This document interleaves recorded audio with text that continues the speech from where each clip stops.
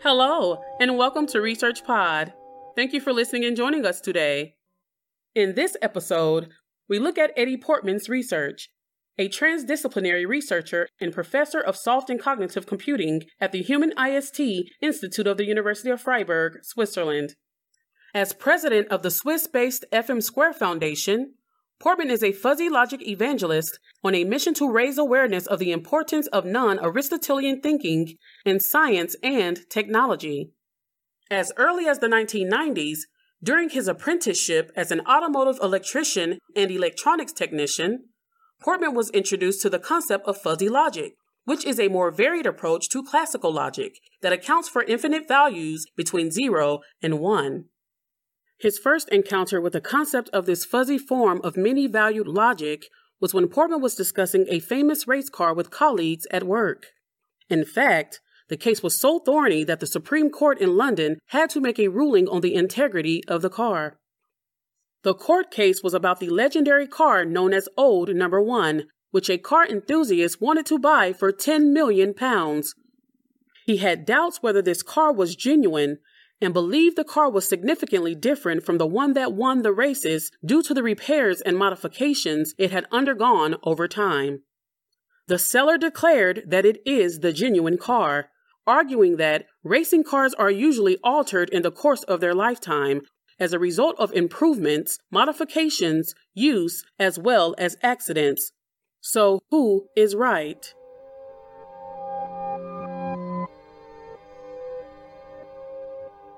As early as 1465, a new conversation arose in Leuven. The scholar Peter de Rivaux held that, whether in the present or in the future, everything either is or is not. This view originated in Aristotle's principle of bivalence, which stipulates that there are only two states. But Rivaux's argument was sharply rejected by his colleagues. The problem is that the underlying principle of bivalence only allows a single semantic truth value for a statement. That is, something must either be true or false. There can be no middle ground with Aristotelian reasoning, which is why the judge in the case of the race car was struggling. Was there no way for them both to be right? Lao Tzu, a Chinese philosopher from 6th century BCE who is commonly credited as the founder of Taoism, believed that our world is made up of opposites. His texts emphasize the fuzzy virtues of simplicity, effortless action, and naturalness beyond the logic of empirical binaries. Lao Tzu perceives our world through balance, wherein opposing forces are paradoxically in total equilibrium with each other. Think about this for a moment. There is no true without a false, because without the term true, we would not comprehend the term false fully either. We need opposites to understand meaning.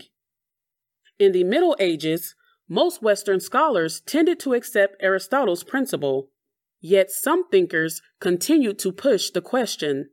For example, some 170 years before the dispute in Leuven, first scholars toyed with a non-binary value straight from Aristotle. In the 20th century, this would spur the logician Jan Lukasiewicz to revolt against with his three-valued logic, a precursor of the fuzzy logic hinted at in a lecture as early as in 1918.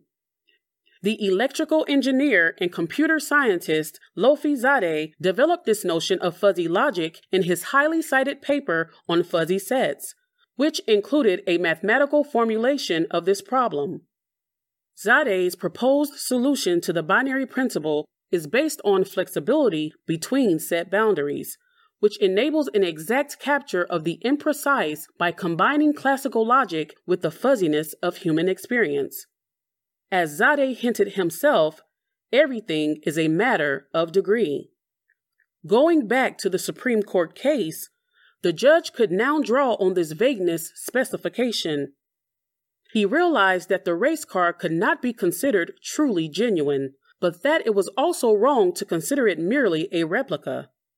In the end, however, he sided within the seller in interpreting genuine as authentic. Would it not be a step forward if our artificial intelligence could interpret human language and its semantics in a similar holistic way to the judge in the case of old number 1? Portman asks himself such questions as a non-Aristotelian researcher, and in doing so, follows the soft computing tradition of Zadeh, who also invented computing with words and perceptions as a further development of fuzzy logic. Portman also shows why we should be moving from measurement-based to perception-based computing by highlighting a cultural difference between Westerners and people from the Congo. If you put a vertical line next to a horizontal line of the same length and ask which one is longer, Westerners tend to choose the horizontal one, while the Suku in the Congo overwhelmingly say the vertical line is longer. This difference may be environmental. Suku live in grasslands where the horizon is visible at all times, and so they are able to easily detect even the smallest elevations in the distance. Since verticality makes a stronger impression on them, they may also focus more on it. From this example, we learn that culture and experience also influence our minds on a subconscious level. We would like to think that our decisions are made on rational and objective basis, and yet we cannot escape our habits of thought. We live with deep-rooted and invisible biases. Fuzzy logic is an attempt to bridge the gap between mathematics and the fuzzy way humans naturally talk, think, and interact with the world. With his logic, Zadeh presented a mathematical model that can deal with ambiguity and uncertainty in a human way. Rather than creating sharp boundaries for real-world concepts, Zadeh's boundaries are fuzzy. Thus, an element is not simply in or out of the set, as in classical set theory, but is somewhere on an infinite continuum in between.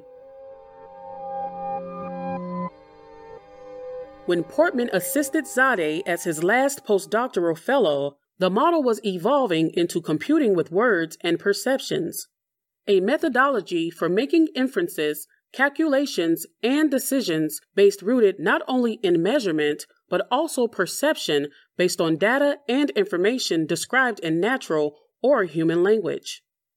There are good reasons for this attempt to calculate with words. Much of our knowledge is described in natural language.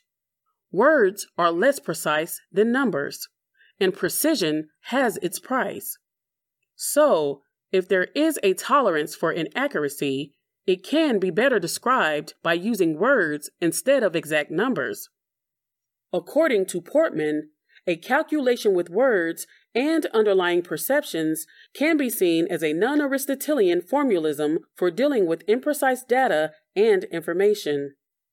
In other words, Portman builds on nonlinear models that more closely reflect the non-binary complexity of our world, blending logic with human experience, and in turn, opening the door to a major expansion of the role of perception and natural languages in science and technology. That's all for this episode. Thanks for listening, and stay subscribed to Research Pod for more of the latest science and ideas. See you again soon.